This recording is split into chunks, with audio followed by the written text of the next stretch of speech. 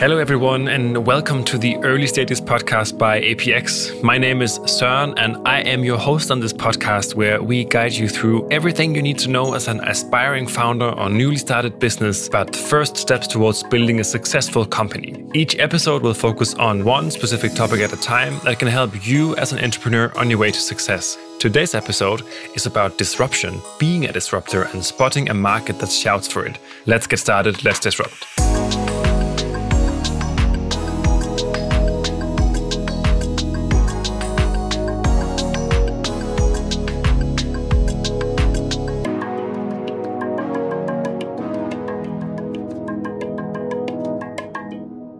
So, you have this great vision for a company you want to build, and you're excited about starting it, but there is a concern. For your company to become a success, something fundamental in your industry has to change. And maybe there are big players out there with strong interests in keeping the industry as it is. So how can you, with your company, disrupt the market and change dynamics and behaviors? And how do you convince investors to fund something that to them might seem a bit far-fetched? To dive into this exciting topic, my co-host today is Diego Ciginichki, investment manager at APX, Europe's leading investor for startups at the early stages of their ventures. Hi, Diego, and welcome as my co-host on this topic. Hi. Thank you. Thank you very much, Ruben. Thank you, Diego. And it's great to have you with us here today. And I know that in your role at APX, you get to see a lot of different startups pitch their business. And while some of them are obviously spotting a gap in the market, others are the type of startups saying, we believe that we can disrupt industries. We can change the way things are. How often do you actually see that? It's a good question. So I will say most of the times we find startups or we find entrepreneurs that do not think that big and that do not think that they can disrupt industries, but 1 out of 10. And we find this in these companies, right? And we have one example here, and which is Emora, right?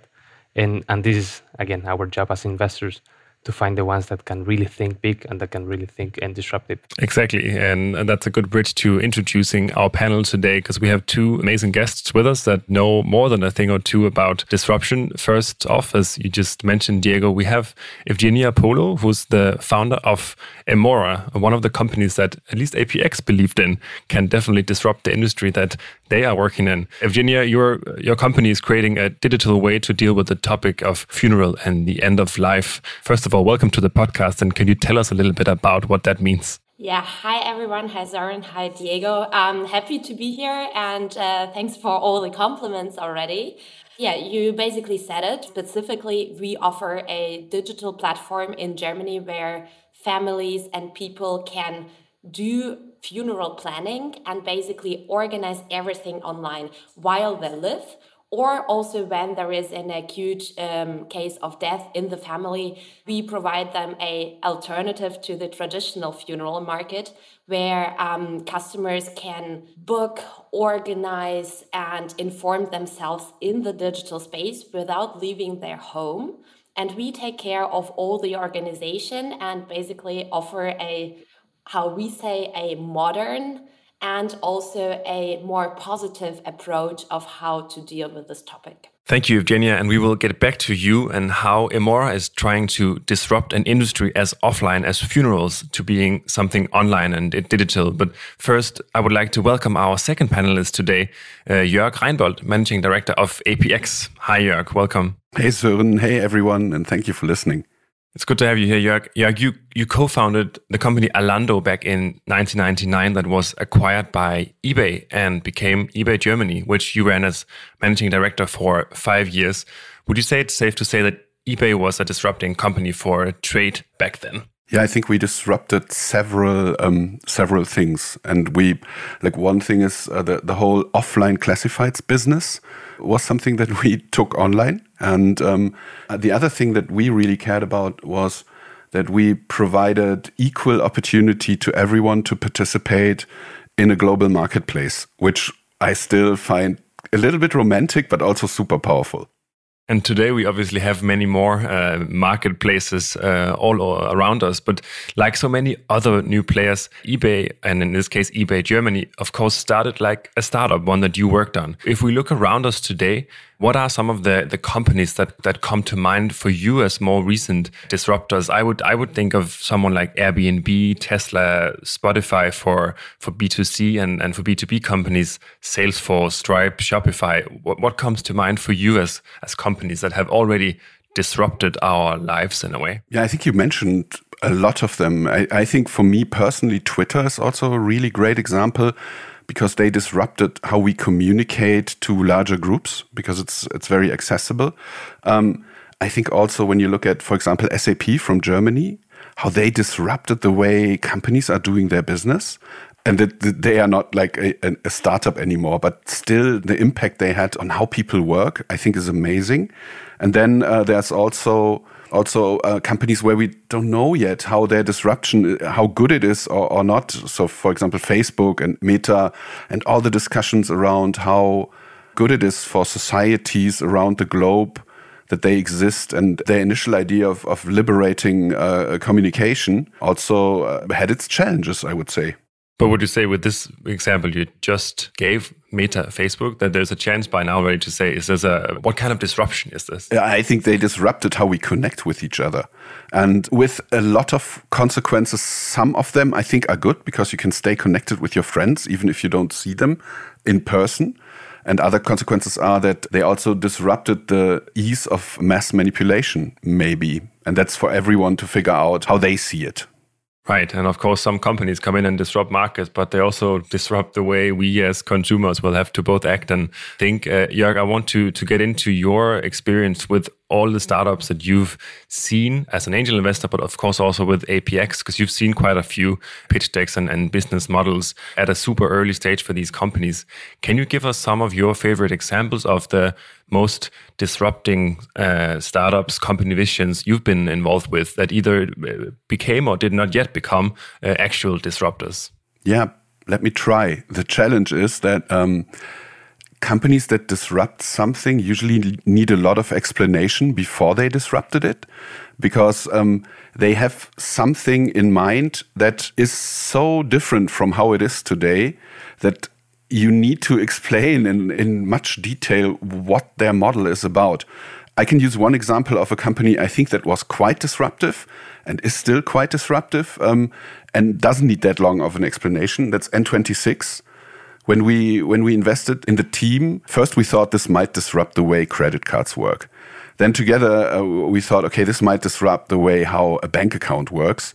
And then luckily, because everything they did worked and they got more and more investments, then they started to disrupt the banking system. And I think this is what they are still doing and what they are going to do. And there's other like new banks around who are disrupting the old traditional banking system. And now I'll use like a more current example. We recently invested in a company called Pigit. And this needs a longer explanation. What they do is they want to get... If the listener would like to get to know Pigit a bit more, they were actually on season 2, episode 1. So there they can get a bit more detail on Pigit. True. Highly recommended to listen to them. So what they do is they want to get people out of debt. I think is very disruptive, because there are a lot of companies whose model it is to get people into debt. Not in a bad way, but when you buy something today on the internet, all the payment providers, they offer like multi-month payment options to you. And this is nothing else but getting you into debt. And I think it's fine if you have this under control. But for a lot of people, they can't keep this under control. So I think it's a really great idea to start a company like Pigit and help people to have their finances under control, to keep the opportunity to run their own lives and to take their lives in their own hand and not be like under the influence of companies who just not help you, who make you go into debt. And that's obviously also an interesting part of thinking disruption, both as an investor and as a company, trying to not just do things differently, but obviously trying to make things better than they were. I would like to ask you, Jörg, also, having seen this amount of founders that you have, could you take us through what are some of the characteristics of the founders behind these kind of startups, and how is their journey different from those who set out to basically fill a gap in an existing market? I think there's more that connects them than what separates them. What connects them is they are all able to imagine a different version of the future. And then the only thing they need to do is to create this future and see how many of us want to join their future. So I think that's not a difference between the founders.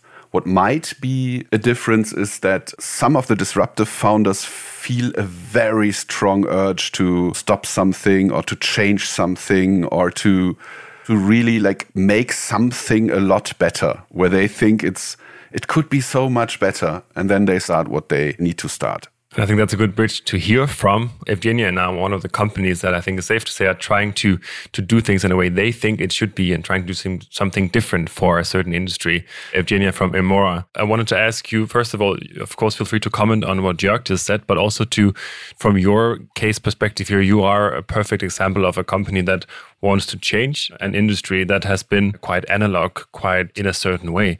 By providing this holistic platform, as you described for the topic end of life, doing this, trying to digitize this, tell us about your motivation behind disrupting such a, I would call it rather sensitive topic and industry. Yeah, regarding Emora, for me personally, it was really the complexity of this topic of end of life. And from my previous experiences where I also worked with Rocket Internet, with Amorelie, like companies which were also looking at the status quo and thinking, hey, how can we bring it to another stage and another state through digital tools in a way? And this is also similar how we came up with Emora. So my co-founder, she had some personal experiences with death and funeral organization where she realized, okay, it should be done easier and better. And I came from the perspective of, wow, that's a crazy opportunity, because obviously digitalization, our approach of being individualistic, of doing something special for a person, even if this person is passing away, this all creates a lot of potentials to bring a new approach to the whole industry. And obviously the funeral industry is one of those which are the least digitalized, at least in Germany so far.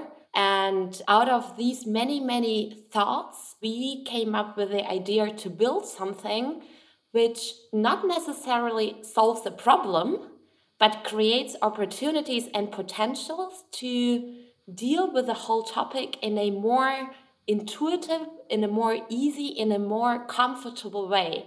And when I think back to my times or to our times at APX, that was one of our greatest challenge, actually, because everyone was asking, what kind of problem are you solving? You are basically burying people. And we were like, yes, this is correct.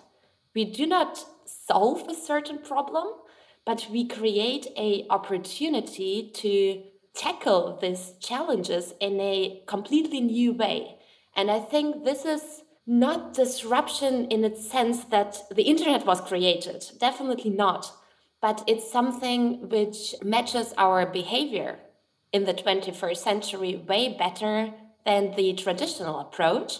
And this, again, brings a lot of opportunities to the market, to the business, and also to business development for the next decades, because we are very convinced that not only the way how we deal with the topic of death, but also the way how we will say goodbye to people, how we will remember people in future will change. And I think the way how people will die will radically change in the next century. Maybe one follow-up question there.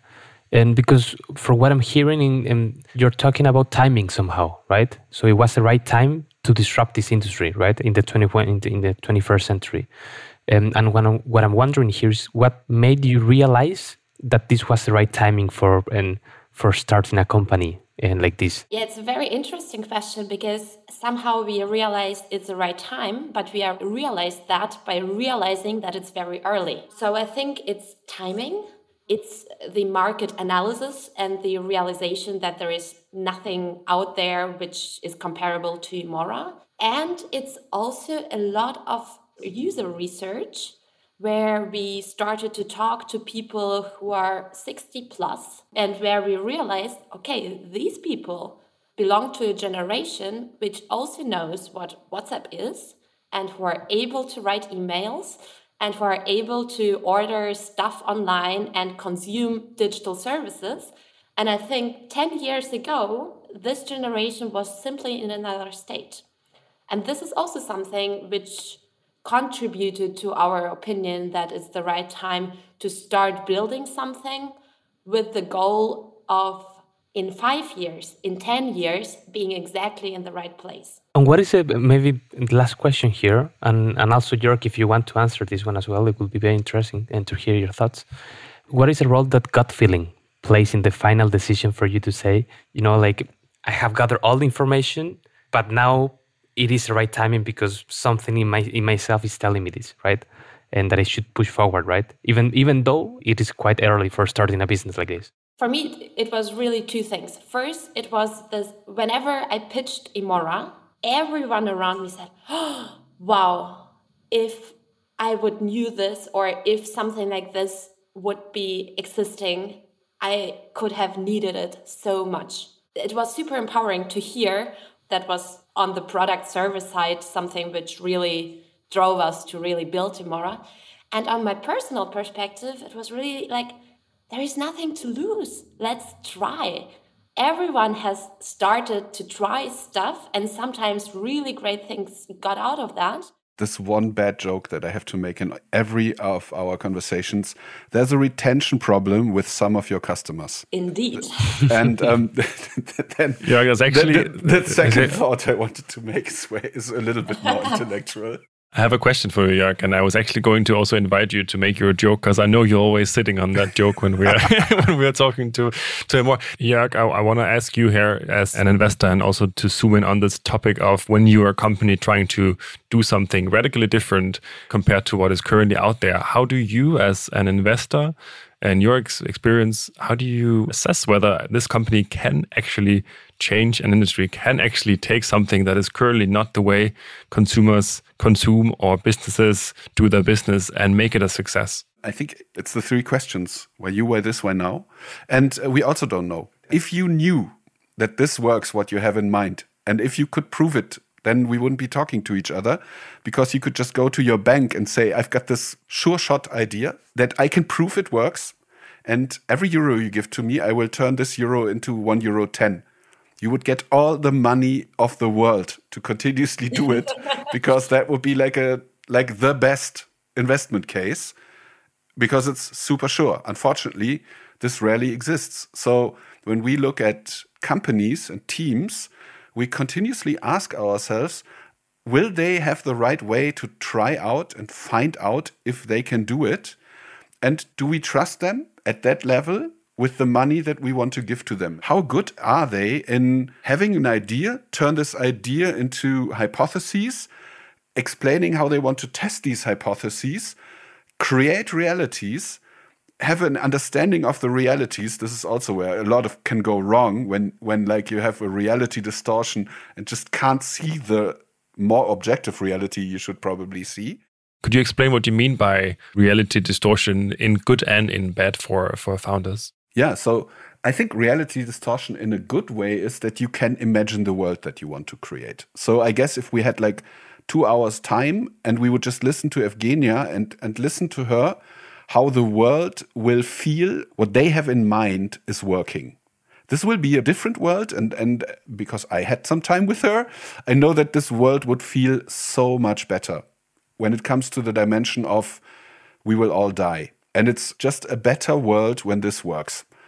Then the interesting question is, how do we like include the rest of the world in this world? And how do we move the rest of the world into the world that Emora is imagining? And then the reality distortion sometimes is that the founders are not able to see the results of their actions, or investors do not see the results of what the founders are turning into reality and what the reality is that they are building. The interesting question from our point, do we trust in the situation and in the assessment of the situation? And is the chance and risk balance so in a way that we want to invest more money into these people, turning this idea into more of a reality? Sometimes you are thinking of explaining something to someone, but you are thinking so narrow because you are within your universe that sometimes it's just really hard to understand what you mean. And abstracting yourself and really describing it in a way that you can pick up people, that you can really talk to people who are not that deep in the universe you are at, is something which is super crucial also by understanding where you want to go with your startup. And also important for you guys from the investor's perspective. So translating your technical vision into a normal language is something I consider more and more important. So we are using easier and easier words to explain stuff because everything else is just too abstract for everyone else. I very much agree. There's also another danger when we look at startups, and that is we must make sure that it's their imagination and their plan and their vision that we think about, and not our own idea of what this could be. And this is a very nice danger for any investor to be in, because we invest extremely early. And that's why it's important for us to listen very carefully to how you just described it, like understand your vision as clearly as possible and understanding what you have in mind. And then we might be able to inspire you with some of our brilliant thoughts that we might have, because, sometimes have them, sometimes not. But it's super important from an investor's point of view to look at the founders and their idea and their vision and what they want to turn it into, and also help to avoid reality distortion at the points where it's not helpful. I think that's super interesting, and I also think it's a good place actually to end our conversation for today. So I want to thank all of you for joining us today. Eugenia and Jörg as our panel today, and Diego as my co-host. Thanks for being here today. Thank you for having us. Thank you. Thank you. That's all for today. If you have feedback or topic ideas, send me an email at søren@apx.vc or comment on the episode on social media where we are at APX Berlin. The Early Stages is a podcast by APX produced by WakeWord. Thanks to you for listening. My name is Søren Nielsen and I will be back in 2 weeks' time. We will end, as always, with a voice message we've received from one startup in the APX portfolio whom we've asked to share one thing they wish they would have known before they started their company. Here's what they said. Hi everyone, I'm Tolga from Promisq. We are a deep tech company helping security companies to increase their efficiency in monitoring centers by reducing false alarms with the power of AI and crowdworking. One thing I'd wish I'd known before I started my own company is you need to do your research and your homework before you start anything. So make sure that you inform yourself really, really well on various topics, be a generalist, and know what you're talking about. Otherwise, people will try to take advantage of you.